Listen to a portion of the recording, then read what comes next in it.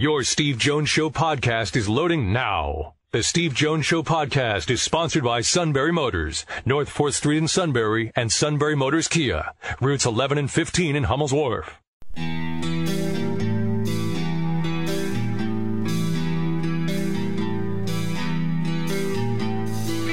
Sports talk where your voice counts. This is the Steve Jones Show on News Radio 1070 WKOK. Now from the Sunbury Motors Studio, here's Steve Jones. Great to have you with us. Today's show brought to you by our good friends at Sunbury Motors, 4th Street in Sunbury. Sunbury Motors Kia, routes 11 and 15 in Hummel's Wharf. Ryan Snyder on the show tomorrow. We'll talk recruiting, especially with the move of Joe Moorhead to Mississippi State. Joe was officially announced today and had his press conference in Starkville. And we'll talk about the recruiting angle to that, the early signing period. We'll discuss high school all-star games, late signing period, 10th coach as well, all with Ryan Snyder tomorrow. Kim Jones tomorrow. She knows the New York Giants situation as well as anyone. She has interviewed Eli Manning many, many times in her career. We'll get her thoughts on the Eli Manning situation with the Giants and other NFL news tomorrow as well. And my brother with picks on the show tomorrow. Will be a lot of fun. Few moments, we'll be joined by the outstanding Andrew Callahan from 24/7 Sports. But first, our play-by-play call of the day. Pass goes right corner, Flalo. Back to the left wing, Augustine guarded by Carmelo. He'll go right by him, throws it to the rim. He's got Bismack up there. Bada bing, bada biz. Magically by 19 with 7:19 left. And Orlando beat Oklahoma City last night, 121-108. The call courtesy of WDBO in Orlando. All right, let's bring in Andrew Callahan, 24/7 Sports. Welcome back. It is always great to hear you. Well, thanks for having me on. Okay, your reaction to Joe Moorhead becoming the head football coach at Mississippi State? It's about time. You know, we all know the tremendous job has done for Penn State elevating its offense a year ago, 14 more points per game in 2016 versus 15. This year it's over 41, and I think the only question was a matter of fit because the furthest west he had ever coached was in Akron a number of years ago. Pretty much been a Northeast guy, but when you look at this position, SEC school in an excellent spot with a top 15 recruiting class, it's well intact after Dan Mullen is essentially leaving for a little bit better job. I mean, this is a perfect situation, and obviously he couldn't say no. Well, and then, you know, the part is, though, he is going to go, and he knows what it's like to coach at a tough division. I mean, he knows that. And but he's going to go into a division where right now, on paper, you're fighting for third place. Sure. And you know what, also, too, you know, he's got to maintain coaches there, I would imagine, to still keep some relationships with respect to recruiting because now he doesn't have to travel perhaps as much as he did in previous jobs, you know, Penn State excluded, to draw out certain talent. So, yeah, you know, initially I think the expectations will be low. It's a new staff. You're looking up at Alabama and Auburn, but there's no doubt in my mind that he's a guy that's going to say we are going to attack them and then put ourselves at the same tier. It'll take some time, but it'll be really interesting the next couple of days to see what kind of staff he puts together. Andrew, when you look at Penn State, for example, you know, it's not surprising that Joe Moorhead gets a head coaching job out of it, returning to being a head coach. But it's also a compliment that your program happens to be one that's doing so well, people want to tap into it to get a head coach. For sure. And, you know, it's funny you mentioned that, Steve, because on the site, you know, now that we've recently merged in Alliance 24/7 with Fight on State, Mark Brennan just penned a column saying, listen, this is a good side for Penn State for the same reason you just mentioned. And you look back at the coaching tree that had been in place under Joe Paterno, and there just wasn't a whole lot of transition coaches leaving for other jobs that, you know, were a step up. And here you have Joe Moorhead, only been there 2 years. Obviously, it's a credit to him first and foremost, but it just speaks to the success Penn State's had, the quality decisions James Franklin has made in building a staff and then adding new pieces. And, you know, it'll only garner more attention when they keep building on 10-win seasons to say, okay, who else is behind Franklin generating all its success? And Moorhead was obviously the biggest piece, but I'm sure more coaches are going to see attention as a result of all this winning. When you look at the staff James Franklin originally hired, and several are still here, and then the adjustments he's made to the staff when he's had to, what does that should that give Penn State fans confidence moving forward because of what he's already established in his hires? I think so. The big note when Joe came aboard, James always told the story of seeing him at a clinic and being very impressed. And I think that's more common than you would see when coaches are out traveling and attending clinics or giving talks, because, the people who are allowed to speak are, of course, those the best in their business. But the other note that sticks out to me is that Joe checked off a lot of boxes for Penn State when they went and utilized the firms that they employ for analytics and how his offense was able to not only be efficient but generate explosive plays, how good they were in the red zone, how creative they were. So I think he'll rely on those same tools unless it's going to be an in-house hire, at which point you're keeping the same system. You know who you work with and have worked with for years. Those tools and that firm obviously did a great job with Joe, and if they're going to return to those same wells, I would presume they're going to yield similar successful results. Yeah, because you look at the staff that is still in place and the quality work they've done, then you add in a Matt Linegrover, you add in a Tim Banks, they added in, of course, a Joe Moorhead. And they elevated a Brett Pry, the defensive coordinator. I see that pattern of moves and says, okay, Penn State's football CEO knows what he wants to do and why he wants to do it. Right, and it's not only just a matter of you can identify good coaching talent, but it's a fit within the program. And we've heard James speak so often about, I've become better as a coach, but it's not so much that I've changed. It's just I've come to know more about Penn State and the people to speak to and what you need to handle and how you need to handle it. And you look at Brent Pry, I think he certainly benefited from, being more in a linebacker's coaching role, seeing Bob Shoop lead as a defensive coordinator and then dealing with the new offenses that they're going to see, week in and week out. And then he's able to take that experience as Bob went through it. He leaves for Tennessee. He steps in with his own ideas because he's a very good coach, but he benefits from that. So I think James is good at identifying that quality talent, but also talent, just like players that are going to fit within the program at Penn State from a coaching perspective. Your thoughts, Andrew, on how the season closed, the regular season for Penn State? The biggest takeaway I had in those last three games, of course, they lose back-to-back, and it's a matter of, okay, college football playoff dreams are dead. What do you do from here?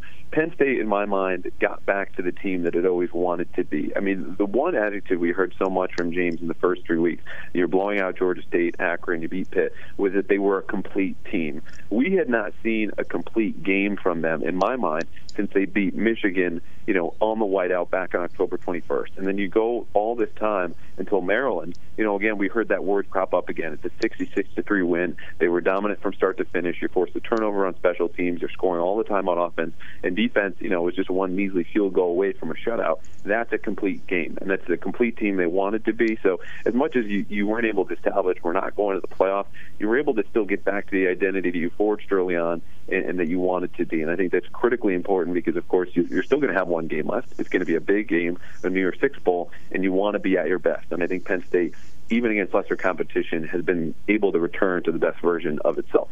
It's only the third recruiting cycle that they'll have where they have 85 scholarships available under James Franklin. Mm-hmm. It's not that they have had three. They're going into their third. In reality, how remarkable is it that they have gone 11 wins, 10 wins this season, and for the first time in 31 years, probably going to go to a back-to-back New Year's Six? Yeah, I think it is remarkable. And, especially when you consider certain factors, like a year ago, all the injuries they dealt with early on. And every program is going to deal with that, face some form of adversity. But you're competing in a tough division. You've had players in key spots go down. Again, year 3, you're still dealing and relying on veterans, so you didn't necessarily bring in yourself. But this year, it's a testament not only just to be able to build off of what you inherited, but now this season, you're looking at Saquon Barkley or Trace McSorley, even, a Grant Haley, players that frankly either took with him from Vanderbilt or recruited here in his very first season, and that they clearly hit on them. The early classes were great, even when the numbers weren't there. And now that they're at full numbers, I mean, we all see the rankings right now. It's the top 3 classes in the nation. They're still in position to add to that with top-tier talent. And again, it goes back to just a great job at evaluating people that are going to fit here and that are talented and can come to Penn State and thrive. Your thoughts on the Final Four released this week leading into the championship games? Any surprises to you as to how the top 10 played out?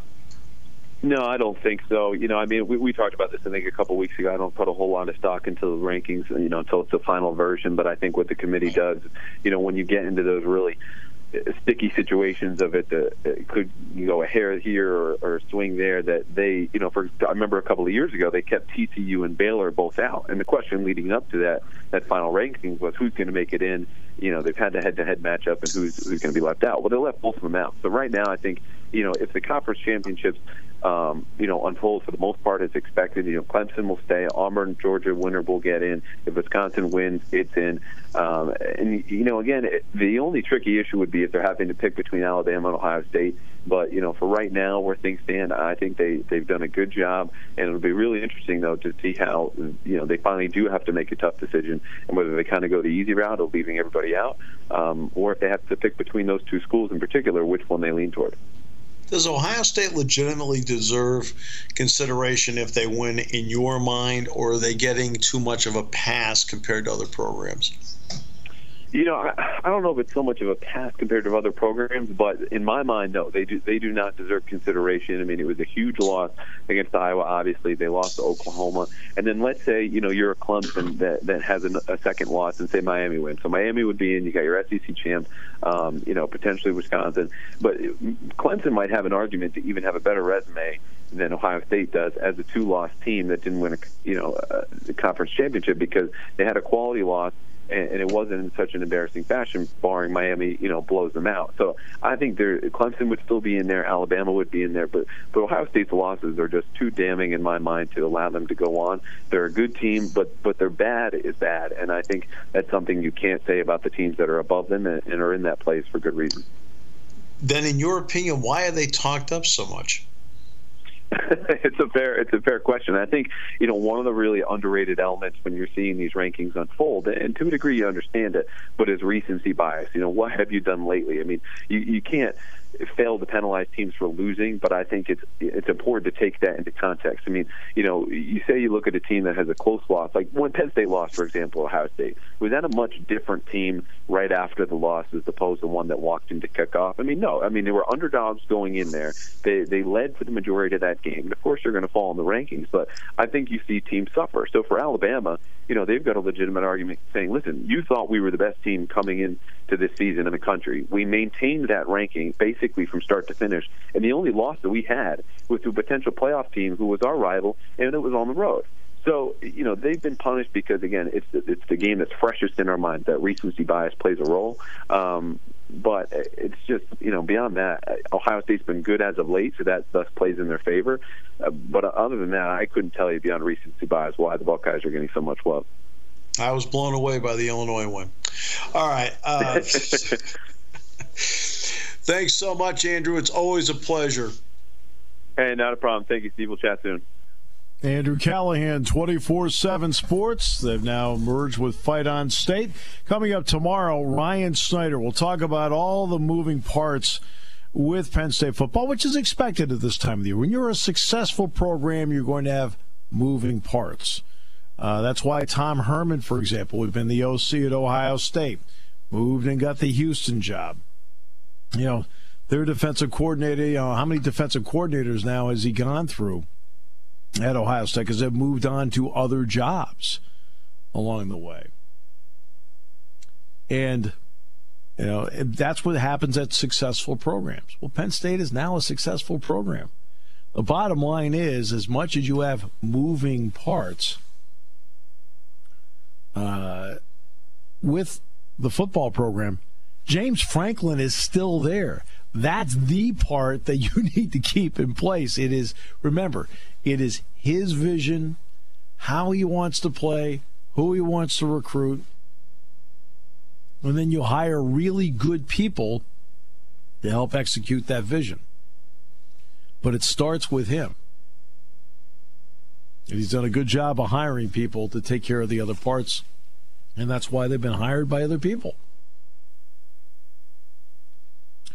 All right, we'll come back with more in a moment as we continue on News Radio 1070 WKOK, brought to you by Sunbury Motors.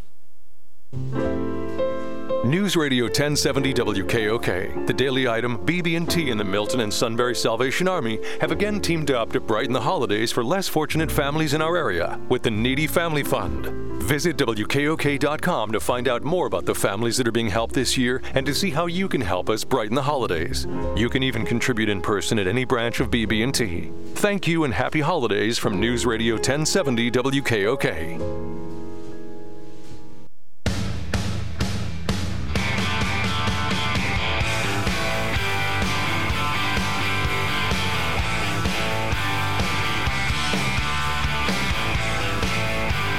Obviously, here at Penn State, we have been used to incredible stability when it comes to the football program.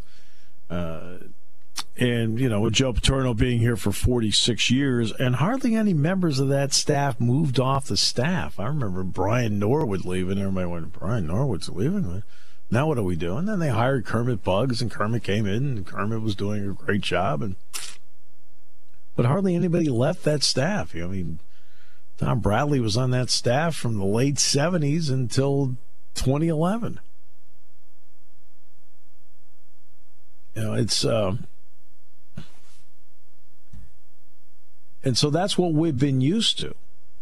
And then, of course, Bill O'Brien came in, then he left after 2 years, and then leaving after 2 years, it was like, oh, my goodness, now what's going to happen? Well, they hired James Franklin. And James Franklin has essentially the same philosophy in a lot of ways that Joe had. He wants his assistants taken care of. He wants to make sure that, when they're at Penn State, they feel like they're in the best situation going. And at the same time, we're in a new era now. And in this new era, when there is an opportunity to move up, they are going to look at your people because you're successful. That's why he always keeps that Rolodex with 5 or 6 names at each position that he keeps updating all the time, just in case he needs to make a call to someone. And if you have somebody like a Brent Pry on the staff that you just look at and say, I don't need to look outside, and then move him up, and then you hire a Tim Banks to come in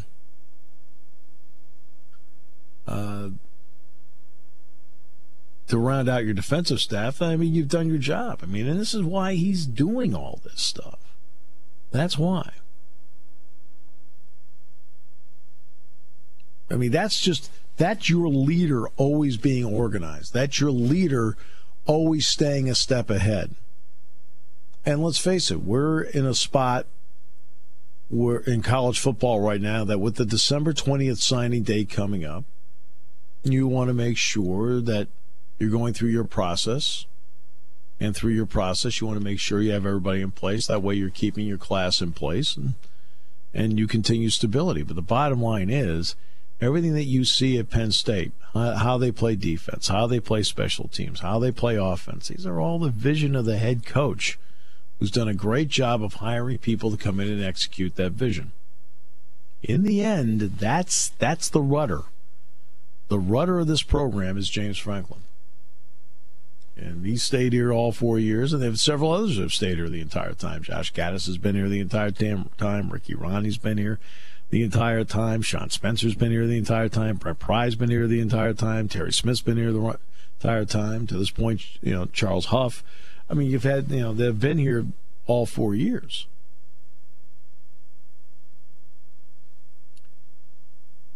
We've been used to stability here. But you know what? This is a different era now.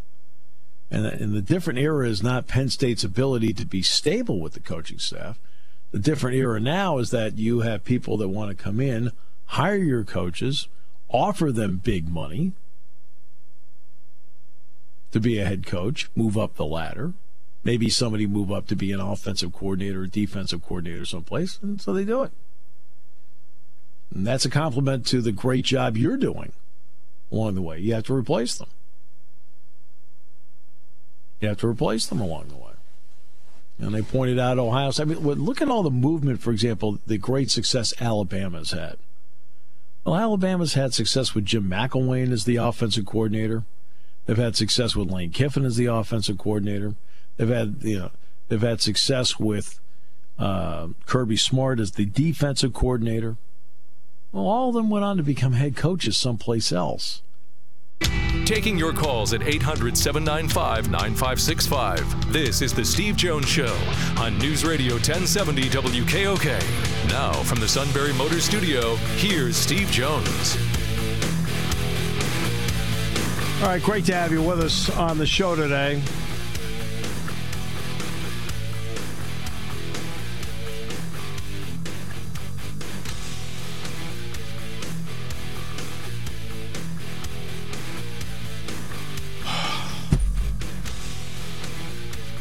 Today's show brought to you by our good friends at Sunbury Motors, 4th Street in Sunbury. Sunbury Motors, Kia, routes 11 and 15 in Hummel's Wharf.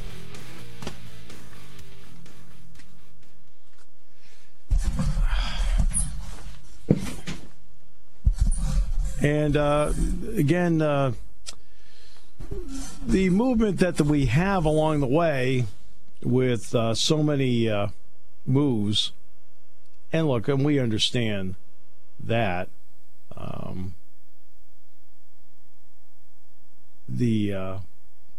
when you're successful, this is what happens. And that's what's happened with Penn State. And because Penn State has been successful to this point, especially the last couple of years, you're going to get people who want your people.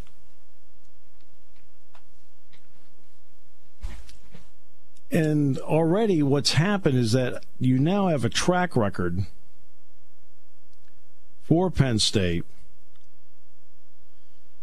with James Franklin that when he has had to make a move to replace someone, you ask, has he been successful in replacing that person? And the question is, yes, he has been. And that's the part that's really a plus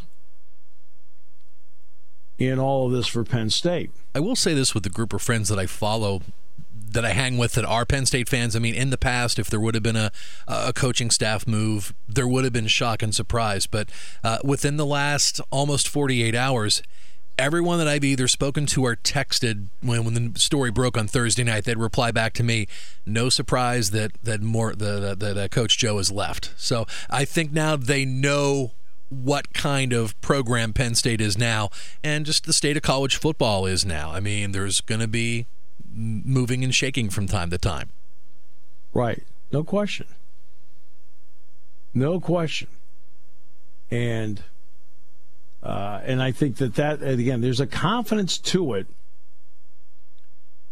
because of the pride. Again, he stays ahead of all this. And because he has stayed ahead of all of it, it has made an incredible difference. It's made an incredible difference. And I think that because it has, I think it gives you real confidence. I mean, he's really on top of it. Because he's really on top of it, it is that's where the differences come in. He's just really on top of it. And I think that to me, above all, that is that's the key to all this. I mean, that's the key to all this. That fact he's absolutely on top of it. College football playoff, of course, coming up this weekend, or not this weekend, but the championship games this weekend that will determine who gets into the college football playoff. I really believe Wisconsin's going to win the game. That's the big part. I really believe Wisconsin is going to win. And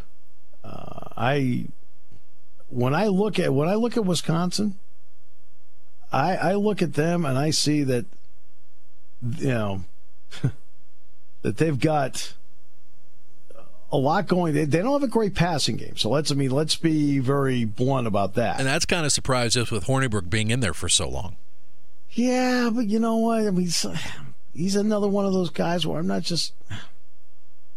not sure if he hasn't topped out where he's supposed to be. I only bring that up just with the fact that it just seems like he's been the starter now for quite some time. Okay, when did the light go off? Now, when is that offense going to go to another level? Right, and I don't know. I don't see it. But yeah, early Sunday afternoon when we get the matchups and everything, it'll just be interesting to see how you deal with the top three teams if we're going to see chalk, and then the X factor is going to be Wisconsin. It's that burning question when you and Donnie Collins making that revelation when he woke up yesterday morning. I'm thinking realized he's going to be live on the radio making the revelation. He's going to be back. If he had a choice between Ohio State or Alabama, he'd have to pull the trigger on Alabama. So Well, I mean that's the hard part right there is that he's who do you pick between those two? And it's I don't know. It's I don't know. It's a beauty contest in the end. I don't care what anybody says. But yeah, Wisconsin getting the win though, that'll solve some issues for sure. No, it would solve a lot of issues if they were to get that. That would solve a lot of issues. And I think that that's going to be a big part of this. If Clemson wins, they're in. I don't think there's any doubt about that.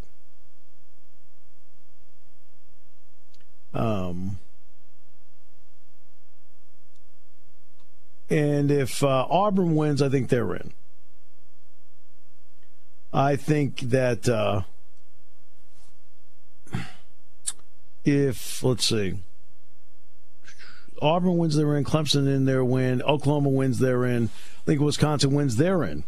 The question is going to be if anybody stumbles and loses. And that's the issue right there. And I think that's the big one right there. I mean, it's like if somebody loses, now all heck breaks loose. Now, if Georgia wins over Auburn with one loss, and that one loss to Auburn, they redeem themselves, I think they get in. I think they're the ones that take Auburn's spot. You can't put a one-loss Georgia behind a two-loss Ohio State if they win. There's also a hesitancy, I think there's a hesitancy about Ohio State if they win because of the two losses when they occurred. Crazy. That's definitely the key, Steve, because it was earlier in the decade when Ohio State had a very early loss. I believe it was Texas. It was part of that 2-year home and home that they had. And I believe that was the year when they made the championship run, or at least they made it into the final game. And I'm thinking, okay, boy, how are they going to bounce back from that? And sure enough, they did. And you get to toward the postseason, it's like, oh, that's right, they lost, but that was way back in September. So yeah, it's like that. What have you done for me lately mentality? Right.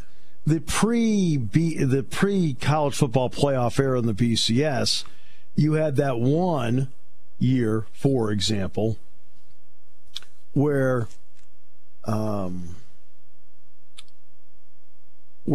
Alabama didn't win the division, which meant they didn't go to the SEC championship game, but they got to the national championship. So in a year where you really feel, don't you think it's that for most college football teams, win division check box, win conference title check box, win national championship check box, they didn't check two of the boxes and won the national championship. I mean, that could be Alabama again this year. It could be. Now, if everything runs the table as it stands now, all four would be conference champions. All four would be, Oklahoma would not be a division champ. They don't have divisions in the Big 12. But to me, that's an amazing thing. And to see this play out, there's going to be a call for 8 out there, right? There'll be a call for 8. And you're going to get this call for 8, Sean, every single year. Oh, I've heard that more than once already this week. Yeah, you're going to get that call for 8 every single year. It's funny because I asked you during one of the breaks earlier this week how many more years do they have, locked, sealed up as to it's going to stay 4? And I'd asked if it was 5 more years? Yeah. Something like that. That sounds right. Give or take. I want to say it goes through 2024. So it go through 20. I think it's 6 more years. But would they have the power at any time to go in, tear that up, and draw up a new agreement? Oh, there's got to be something in there that allows them. Look, it's their organization. They can do anything they darn well please. They're not regulated by Congress. So, will it get to the point where the outcry will be too loud that they'd be forced to go to 8 games or 8 teams? Well, my question's going to be that if you do that, then what do you do with the conference championship games? Do you add one layer of this to it, which means you're going to add games of the season? So in other words, say you're in a conference championship game, that's 13. Okay, now you get to a quarterfinal, that is, okay, and a quarterfinal means that there's going to be 8 teams. So 8 teams, let's do this as a minimum of 5, all right? Because it'd be 5 conference champions, 3 at-large. So the 3 at-large may not play in the championship game. Now they may be a loser in the championship game for the conference, but let's just say it's 3 at-large. Let's just, for the sake of argument, say that they weren't, okay? Penn State might be one of those 8. They're not in the championship game. So you would have it'd be a pretty good bet the 3 at-large teams, right? 99% sure they'd have 1 loss. Right, but my point is number of games. Okay? You play in a conference championship game, 5 schools would have 13. So that gets them to the quarterfinals. So now you get 5 playing a minimum of 14. Then you'd have to have potentially a minimum of 4 playing 15, and then 2 playing 16. Now, by playing 16 games, you're now at an NFL schedule. It's the NFL regular season, 16 games. Now, 2 out of 130 would play 16 games into that scenario. 4 out of 130 would play 15 games. And 4 out of 130, because it'd be the 4 losers, would play a minimum of 14 games out of 130. And out of that 130, how many bowl games do we have now? 38? That sound right? 38, 40, something like that, yeah. All right, so say 30, that's 76 teams. So you got 76 playing 13 games minimum anyway.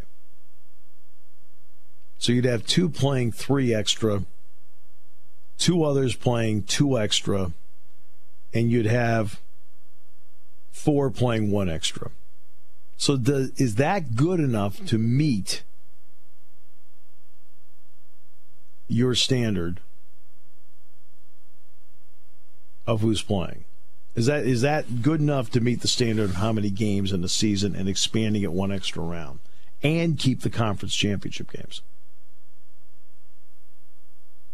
So I think it's something to ask. I think it's reasonable to ask. Looking at it really, really, really long term, let's say a year or 2 down the road, they expand it from 4 to 8 teams. Then you look maybe another 3 to 5 years down the road because these schools schedule games, so many years ahead. It just makes you wonder how the strength of schedule for these Power 5 schools are going to hold up if you're going to be playing all these extra games. Right. Just with hearing a lot about strength of schedule here over the past couple of weeks. Yeah, you hear about strength of schedule and so forth. Nobody knows what its strength of schedule really is in the end. I mean, Alabama, it depends on where you play them. There's a lot of things. Florida State was the 3rd-ranked team in the country on opening night. DeAndre Francois was their quarterback. Well, with DeAndre Francois as their quarterback, Florida State's a better team than what we're seeing now. And he got knocked out of that game, well, I want to say, was it near the end of the 3rd quarter, beginning of the 4th, he got knocked out? Definitely second half, yeah. Yeah. But that's not the Florida State you'd see today is not the Florida State of that night. So Alabama was trying to play a better schedule. Wisconsin, when they scheduled BYU years ago, BYU was a really good program. Maybe not a great program, but really good. Well, just Wisconsin's luck. Just like that. BYU's not playing well. It's all luck of the draw. And some of this, especially with your non-conference scheduling, it is luck of the draw. So, I don't know. That's it makes for great conversation, keeping it relevant, though. Oh, no, there's a lot of conversation, and we get to make picks on it tomorrow. We'll come back with more in a moment on News Radio 1070 WKOK. Penn's Tavern is where you want to celebrate this holiday season. Whatever feel you're looking for, Penn's Tavern along the Susquehanna River can accommodate your needs. Mountain stone walls and wood floors can be found in the original dining area, giving you that old world charm. Continue back to the newly renovated River Room with 12 PA microbrews on tap. Grab a burger and sit back and relax in this cozy pub area. Penn's Tavern has the best gift certificate offer for the holidays. Buy 5 gift certificates of the same denomination and receive a 6th one free. Penn's Tavern, a piece of heaven on Route 147, 5 miles south of Sunbury.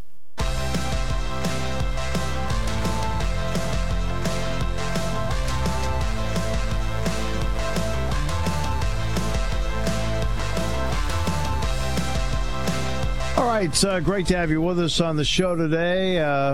Don't forget Santa Claus coming up in an hour. The Magic Radio. How about Dick talking about calling in the late 40s to that earlier in the show? Wasn't that neat? It just,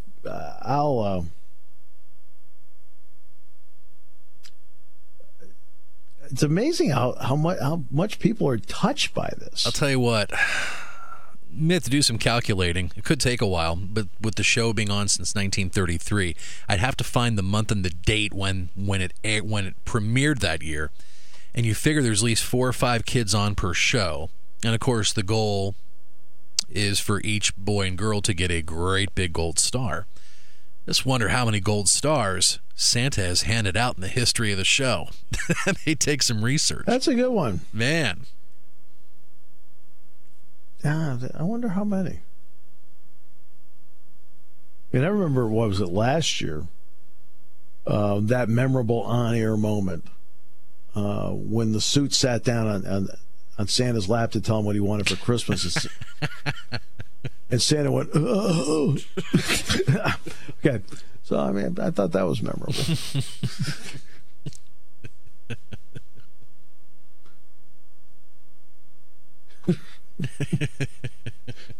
Thought I'd pass that along. He wanted his upside-down sign on the door. That was what he asked for, I thought. Well, no? That only seems to happen at certain times. That's true. I would 2 or 3 times a year. I would guess the next time might be the 16th.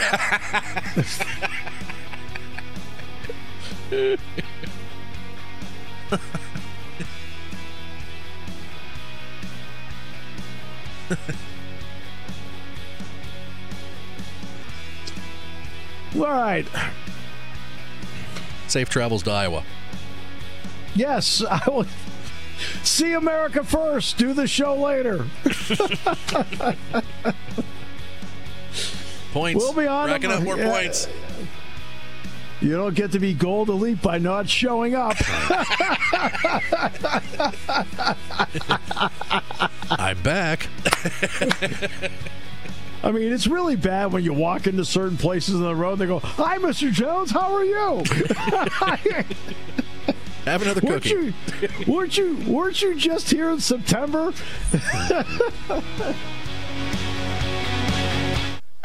You're listening to News Radio 1070 WKOK Sunbury. You can hear us anywhere in the world with the Sunbury Broadcasting Corporation app.